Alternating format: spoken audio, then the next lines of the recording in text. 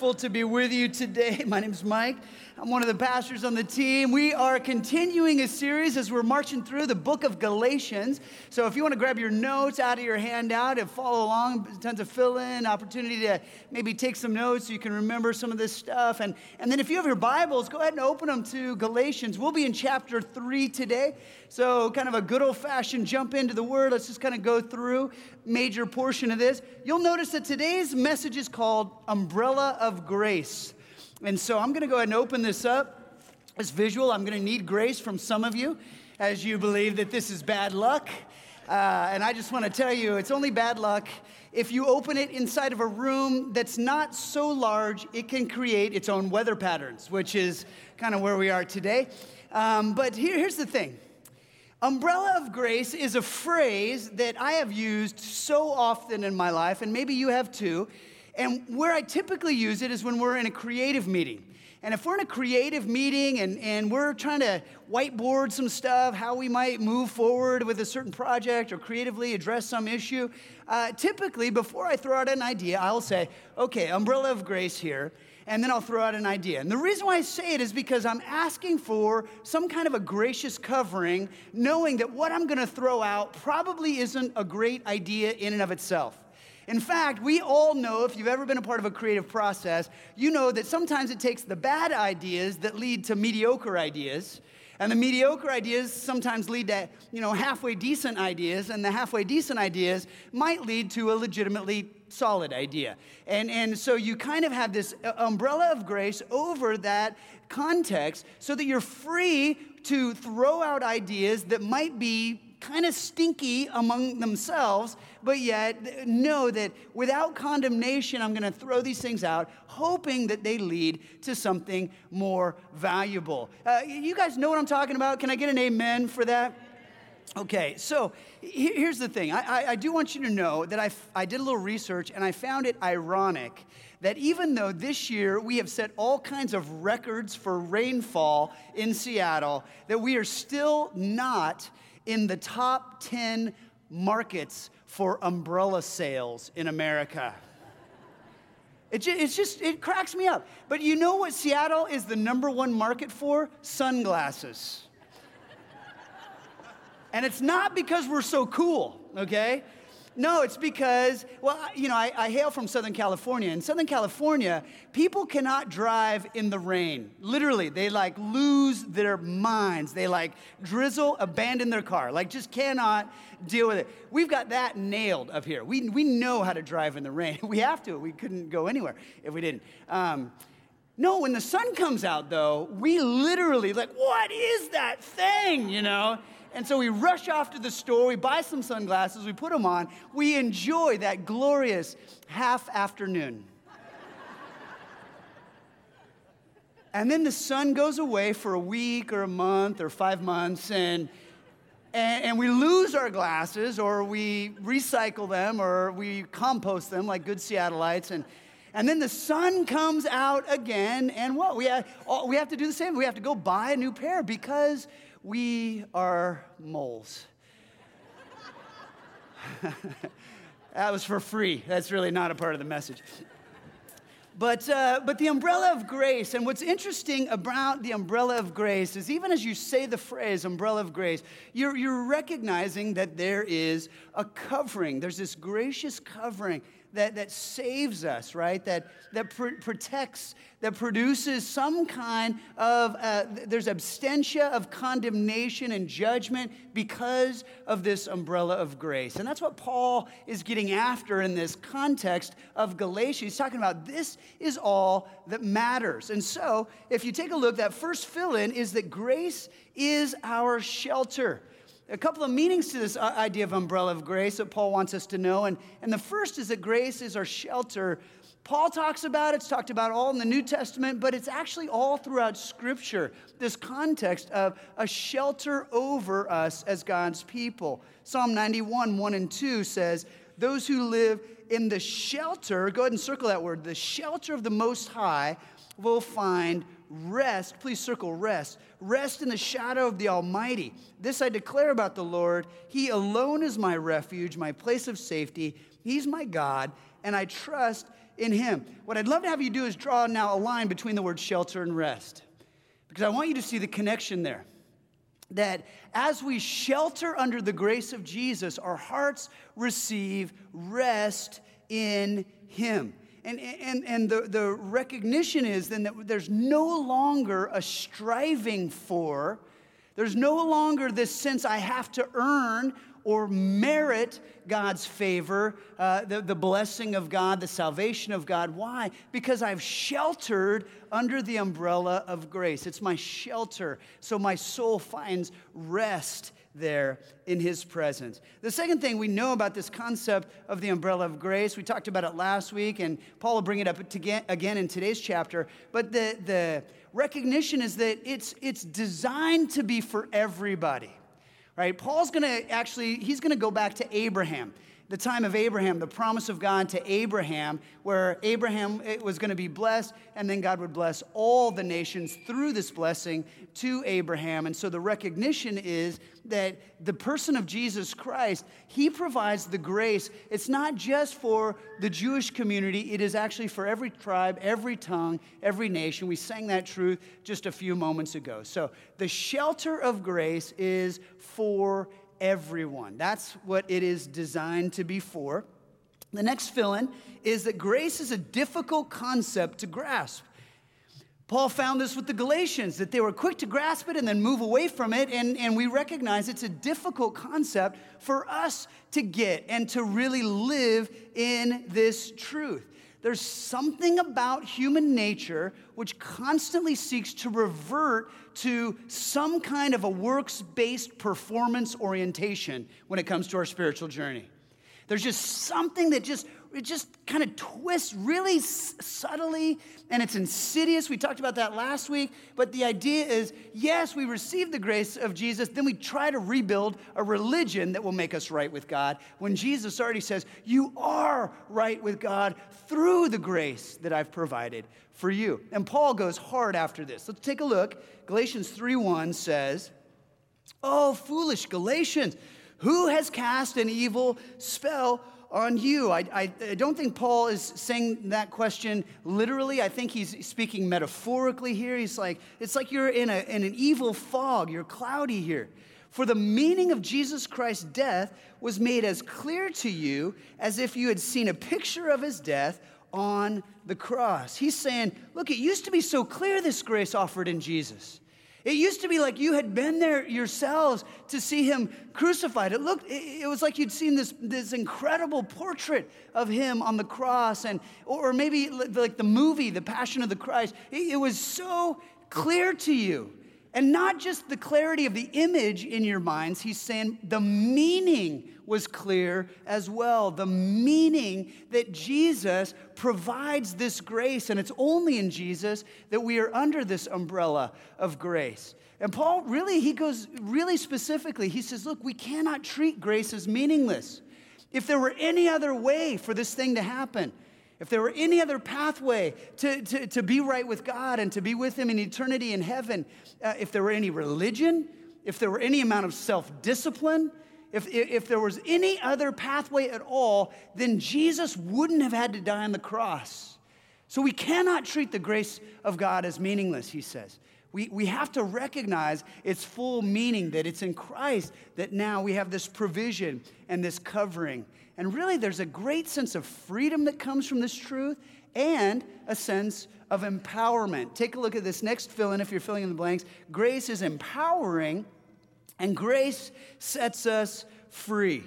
Grace is empowering, and grace sets us free. And you'll notice as you read through Galatians, I hope you're joining us as we read through Galatians, that freedom is a concept that Paul comes back to several times, because it really does set us free from the burden of law, Paul says, and it sets us free from the burden of sin. So we have this incredible freedom and this empowerment to live a full life because of the love of Jesus Christ. I'm going to skip ahead now to Galatians chapter 3, verse 2 and 3. Paul continues. He says, let me ask you this one question. Did you receive the Holy Spirit by obeying the law of Moses? Of course not. You received the Spirit because you believed the message you heard about Christ. How foolish can you be? After starting your new lives in the Spirit, why are you now trying to become perfect by your own human effort?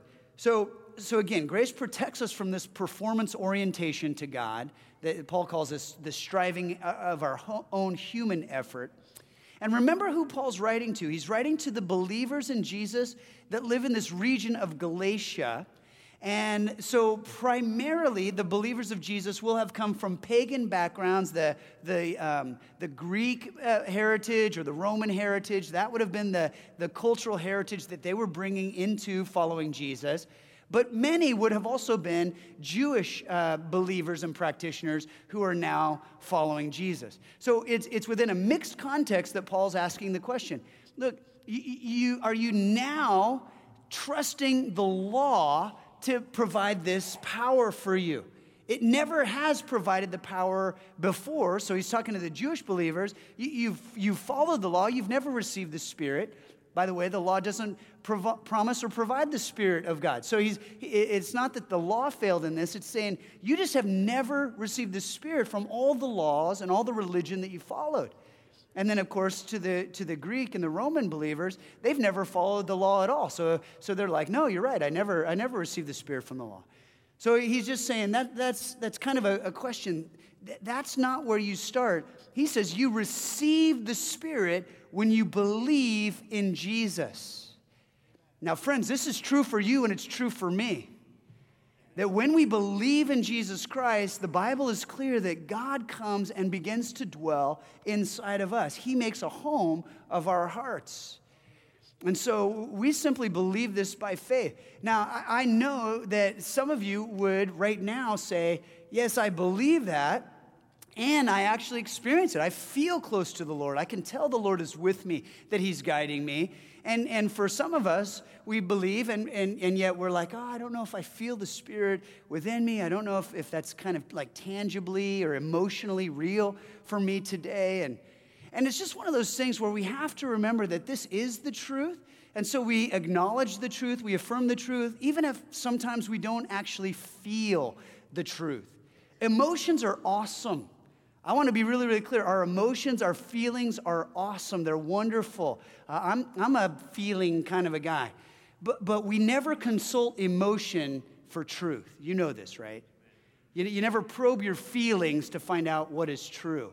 Think about a math class, right? You learn a formula in math and you go, well, is that emotionally true for me? Like we just don't, like truth is this other thing. And so one of my favorite stories from my old boss and pastor, Rick Warren, down in Southern California, he tells the story of the day that he got married to his wife, Kay. I think they've been married for like 45 years.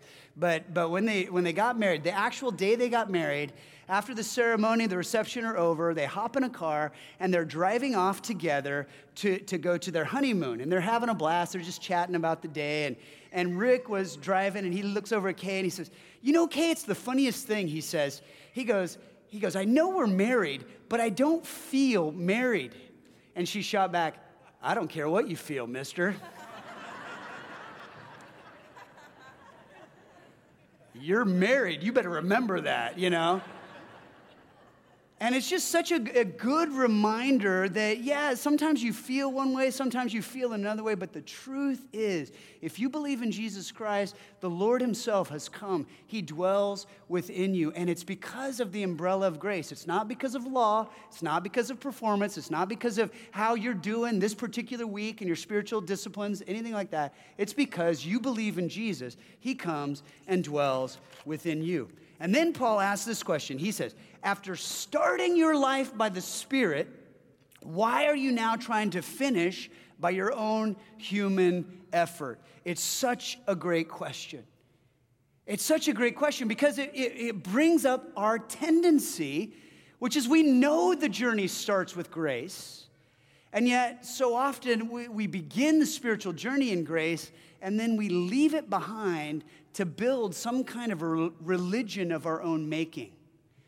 We leave the grace of Christ behind. We come up with a pathway of works, performance-oriented kind of an approach to God. And he says, you're foolish if you do this. You started this by the Spirit. You started this by the grace of Jesus. In the scripture, we see that Jesus is the author, the beginner.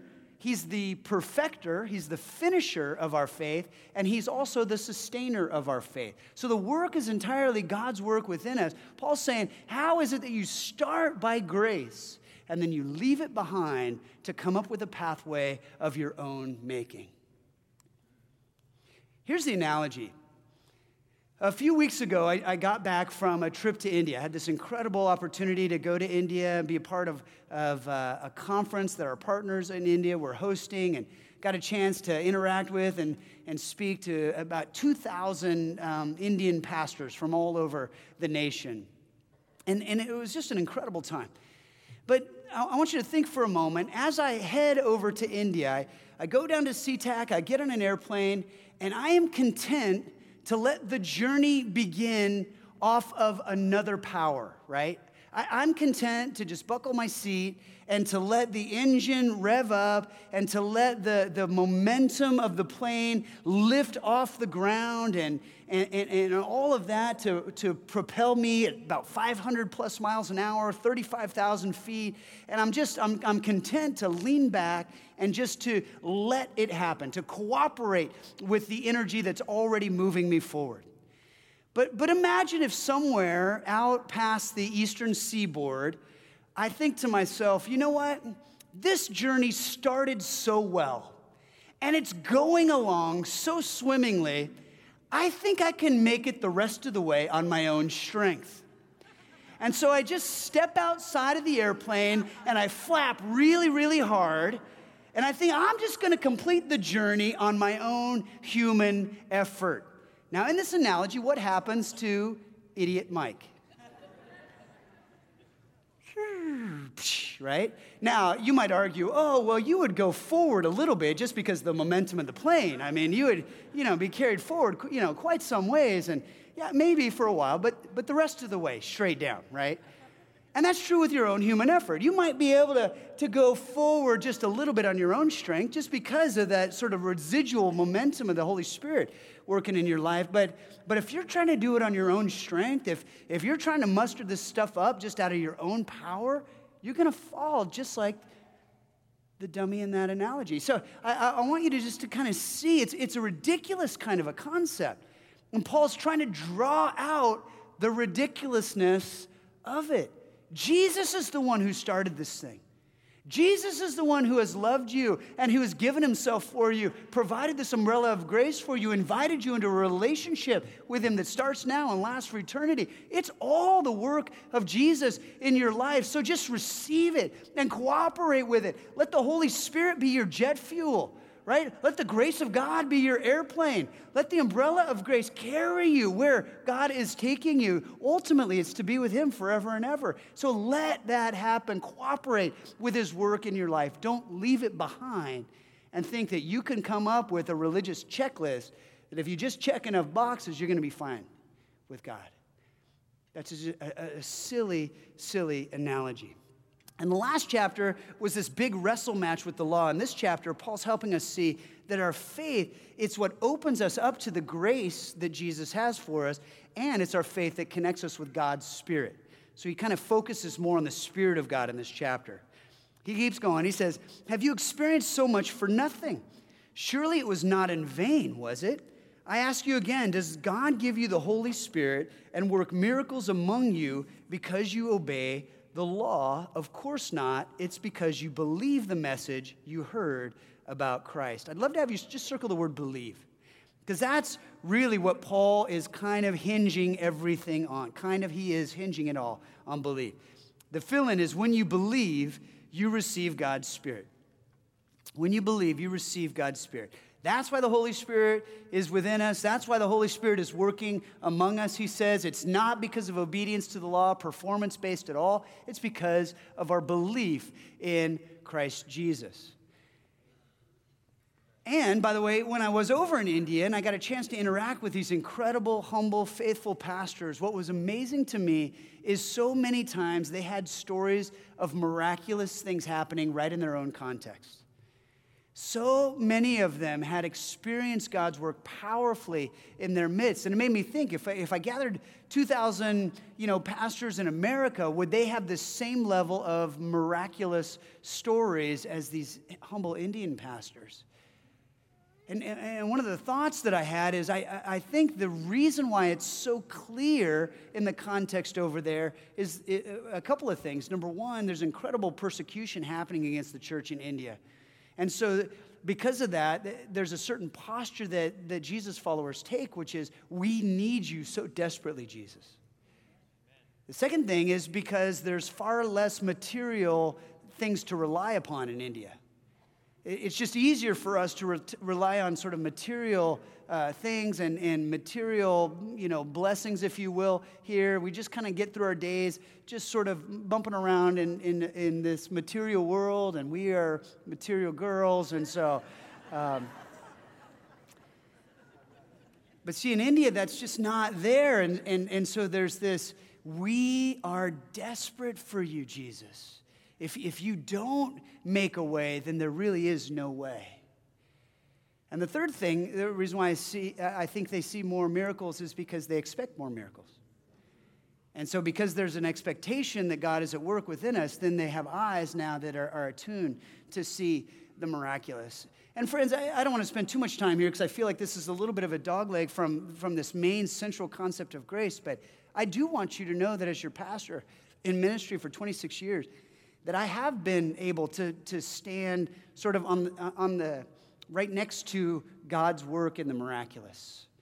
And I have seen God move in ways that bring healing. I've seen resurrection of marriages. I've seen provisional miracles. Just many over 26 years. Excuse me.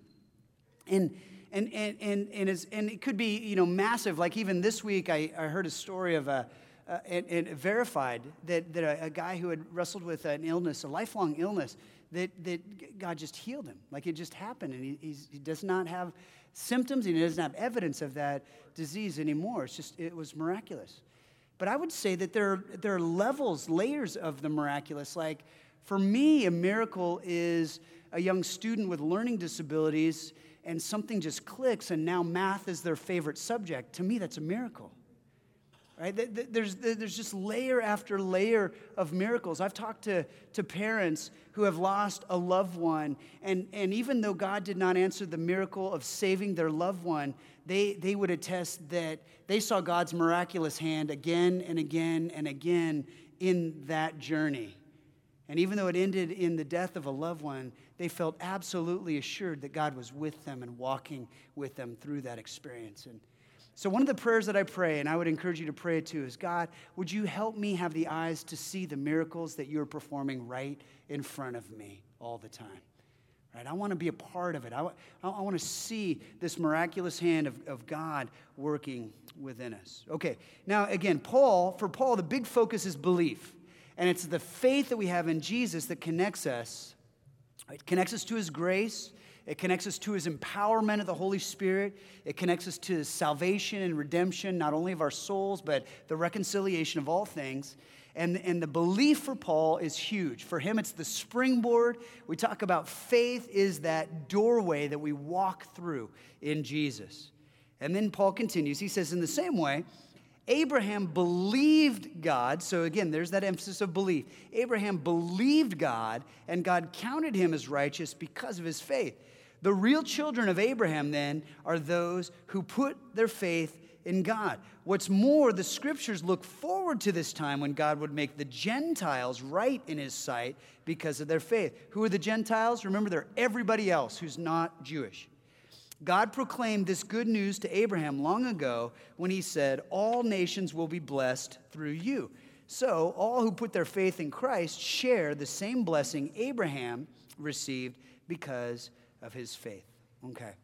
Now, there's a phrase in there that in your Bibles might be a little different than this translation. It says, God counted Abraham as righteous. That's what we just read. Your translation might say, God credited to him as righteousness. And it brings up an interesting thing, right? It brings up an interesting thing about what we value. And again, Paul's talking about how we value works, how we value the law. We place a certain value on our own effort.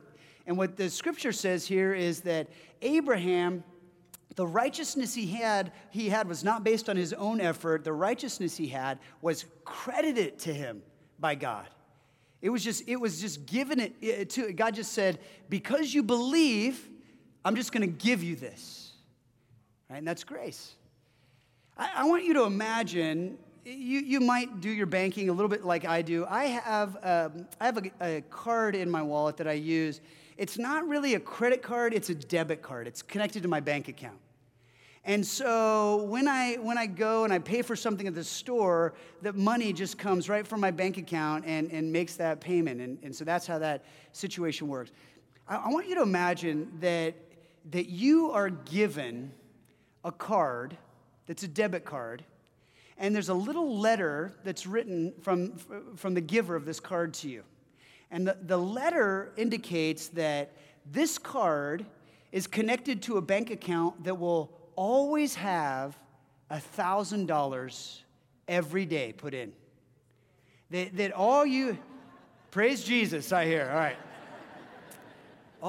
All you have to know is that if on Tuesday you spend $100, on Wednesday morning you will have in your bank account $1,000. If on Wednesday you spend $1,000, on Thursday morning you will wake up and you will have $1,000. So every day, brand new, limitless, anonymous source will just put $1,000 into your account. Can I get an amen? Does that sound awesome? I want that card, by the way. I don't know if there's a point. I just really want that card. Now, the point is this. The point is that that's what God does for us with his grace as we believe, that he just fills up our account. And he fills it up every single day, right? It's credited to us as righteousness. Not our own self-righteousness. It's credited to us because of the grace of Jesus, because we're under that umbrella. And I would say that when we do go back to a works-based framework, which inevitably we do, and we all are going to wrestle with this, we'll go back to that works-based framework and we'll work really hard. We'll strive really hard for the Lord. Maybe we'll sacrifice, maybe we'll give, or maybe it's like a personal discipline we're just going to lean into really, really hard. And then we come to the Lord and we say, look, here's the currency of my works. Here's the value. Here's what I've brought for you. And he'll look at it, and I don't think he'll say that's of no value. He'll be like, oh, good job, man. That's like a half a penny. Meanwhile, I'm going to credit your account every single day. And you will have a perfect amount every single day. No matter how much you withdraw from it, it will always be credited to you as righteousness. Why? Because of your faith. It's because of your belief. It's because your belief brings you to a place where you dwell under the shelter of the umbrella of grace. Okay? Here's the fill-in. Grace sets up faith as the new currency. Grace sets up our faith as the new currency, or as the word Paul uses throughout this chapter, belief. It's our belief in Christ. It's our belief in Christ that allows the Holy Spirit to come and dwell within us. It's our belief in Christ that allows the Holy Spirit to work miracles in our midst. It's our belief in Christ that connects us then with this blessing that comes all the way through Abraham, through Jesus to us. Because of our faith, we dwell under the umbrella of grace. Faith is the currency that has value. Works, Paul says, does not have much value. There's a story that I've told. I actually looked for this bill, and I'm so sorry I couldn't find it. It was a bill from someplace in Africa. It was $1 million bill, a banknote, like a dollar bill, only $1 million. But because of fierce devaluation and inflation in the nation, that bill that said $1 million, and it was legal tender there in that country, I looked up how much was it worth in the U.S. If we were to convert that to U.S. currency. $1 million in this nation was worth about 21 cents U.S. It just had no value. And I want us to see that that's what Paul is really going after. It's like, look, if you're going to build your life on any kind of a works-based thing, if you're going to build your life on any kind of a law-based thing, if you're going to build your life on any kind of a religious spirit kind of a thing, you're going to find it has very little currency in the kingdom of God. But faith is the new currency. Faith is what the Lord values the most. Okay? And then Paul continues, verse 27, he says, and all who have been united with Christ in baptism have put on Christ like putting on new clothes. All who've been united with Christ in baptism have put on Christ like putting on new clothes. All right, I need a little participation here. By show of hands, how many of you love to get beautiful, well-fitting new clothes? How many of you like to put on new clothes? Anybody? Okay, all right. Now, put your hands down. Next question, very important. How many of you hate shopping? All right, about the same number of hands. All right, now here's the third question. How many of you love new clothes but hate shopping? Like you're conflicted. That's where I am, right there. Absolutely love putting on something new, something stylish. I cannot stand shopping. Going to the store or shopping online, not for me. I've got a life to live, people. Okay, so here's the deal. Because of if I had my way, I'd be wearing the same clothes today that I was wearing as like a college senior, and they'd be falling off my body, and I'd be wearing flip-flops, from back in the day, and it just would be a mess. And so nobody, including the people I work with, will allow that to happen. And so there was a time about a few years ago where I was approached by my team members, and they were gracious and they were humble as they approached it, but they said, we need to help you with your wardrobe. And I said, praise the Lord. I was really happy with that. And so anyway, there's been a couple of people who are really much more thoughtful and stylish than I am, and they kind of select some clothes. And at one point in that conversation, the person who was, more stylistically inclined was kind of asking me, hey, tell me what kind of clothes you want to wear.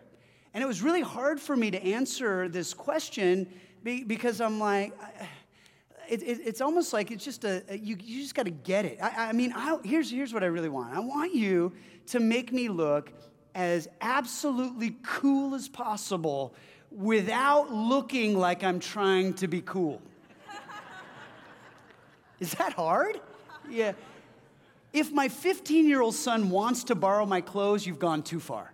Okay? So just that a little gray area. And so here's the thing, though. But they would help me select the clothes, and then I would put them on, and I would look in the mirror, and I'm like, oh, I feel new, and I feel styling, and I feel cool. And, it's just a different way to feel. And what Paul's saying is, look, when you're baptized and your belief is what's driving you and your faith is what brings you under this umbrella of grace, it's like you're putting on Jesus. It's like you're wearing Jesus. And let me be honest, Jesus, he's always stylish. Jesus always looks good on you. And people look at you, oh, she's wearing a Jesus. Look, she's, it's beautiful. Look what he's wearing. Oh my gosh, he's wearing Jesus. Right, Paul's saying this is a gorgeous, gorgeous thing. You put on Jesus. Then this last thing, we'll end with this in verse 26. He says, there is no longer Jew or Gentile, slave or free, male or female, for you are all one in Christ Jesus. Please circle the word one. You're all one in Christ Jesus. And now that you belong to Christ, you are the true children of Abraham. You're his heirs, and God's promise to Abraham belongs to you. And again, Paul's tying it all back to Abraham, which is interesting because Paul's writing to the Galatians, and he's tying the promise of grace back to Abraham and what God's work was in Abraham. That was 1,500 years before Paul was writing. And now we are 2,000 years after Paul, so we're looking back 2,000 years to Galatians, 1,500 years more, 3,500 years to Abraham, and we're saying, look, this has always been God's heart. God's heart has always been to bless and grace everybody, everywhere. That's what it's all about, okay? And then he says, specifically, there's neither Jew nor Greek, Jew nor Gentile. There's neither slave nor free, male nor female, right? He's tying all these things together. Now, let me tell you what he's not doing. What Paul is not doing is it's not intended to wipe away distinguishing features. It's not intended to say we're all same. That's not what he's doing. Right? If you're coming back into America and you have to fill out that passport reentry form and it says check a box, male or female, he's not saying just cross it out and write neither because I'm a Christian and we're all one in Christ Jesus. Like that's not Paul's argument here. Okay? That's not what's intended. What is intended is this. He wants to wipe away, you might want to write this down, he wants to wipe away issues that separate. He's eliminating the issues that separate. So antagonism between groups, removed in Christ. Hostilities between groups that have been prevalent throughout human history, he says it's removed in Christ. The way one group inherently distrusts the other group, right? There's an inherent distrust between Jew and Gentile, inherent distrust between slave and free, inherent distrust between male and female. Paul says it's gone in Christ. It's removed.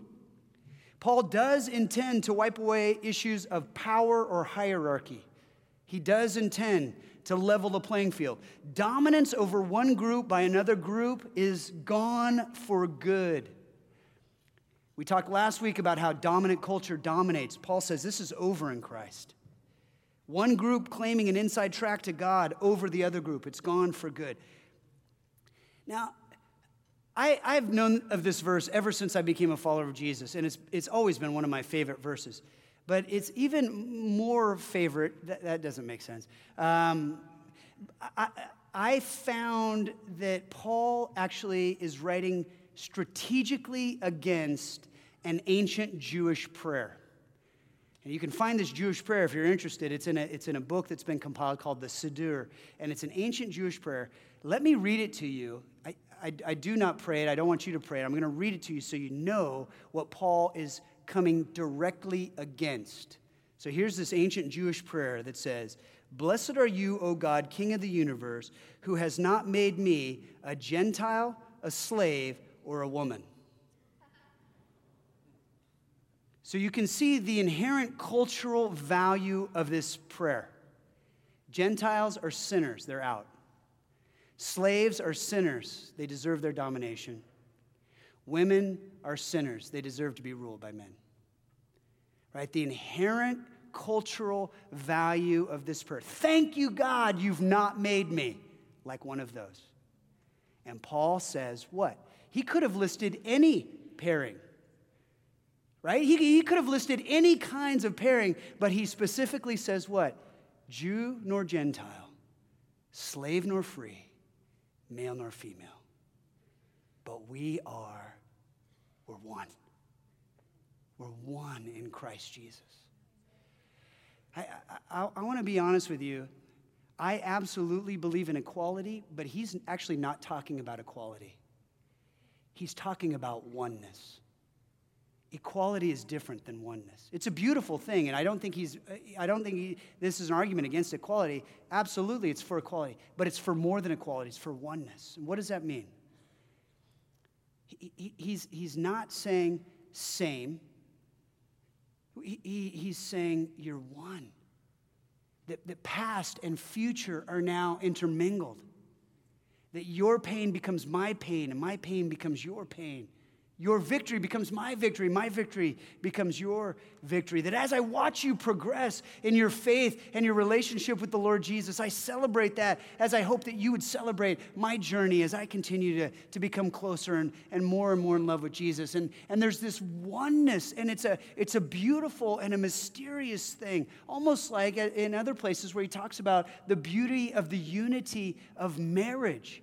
That we are one and that past and futures are now intermingled, and that there's this incredible honoring and there's this incredible sense of togetherness, right?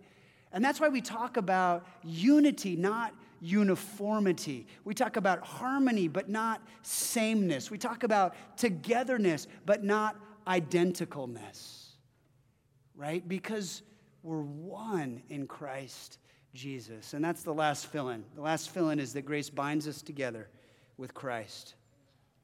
Grace binds us together with Christ. And I want to tell you that it's impossible to be unified. It's impossible to be in harmony.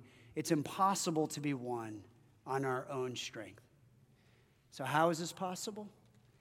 It's possible as we dwell under the shelter of the umbrella of grace that Jesus Christ has provided for us.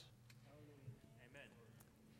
So friends, I'd love to have you bow your heads and close your eyes. And why don't we just ask the Lord to continue to let us walk together in unity under this umbrella. Lord Jesus, we want to thank you. And we just once again recognize that it is not by any merit, it's not by any achievement on our own, it's not by any striving of our own, but Lord Jesus, it's because of your incredible love. It's because of your incredible gift of grace for us that we have hope, that we have life, that we have salvation, that we have purpose, that we have one another in togetherness. Jesus, we are so thankful for this. We ask that you would open our eyes, Lord. Open our eyes to the incredible value of our brothers and sisters all around us. Open our eyes to the incredible gift of relationship that you are inviting us into with one another. Help us to know what it looks like to strive after unity, but not uniformity. That we can celebrate harmony without forcing a sameness between one another. And Lord Jesus, would you just open our eyes to your miraculous hand at work in our own lives and in our own journey, in the lives of our family, but also in the lives of our brothers and sisters. Lord, we want to see your hand moving, and we want to celebrate how powerfully it does move. Jesus, we thank you from the bottom of our hearts. We praise you for this incredible umbrella of grace. We dwell underneath its shelter, and we receive your rest today. In Jesus' name, amen.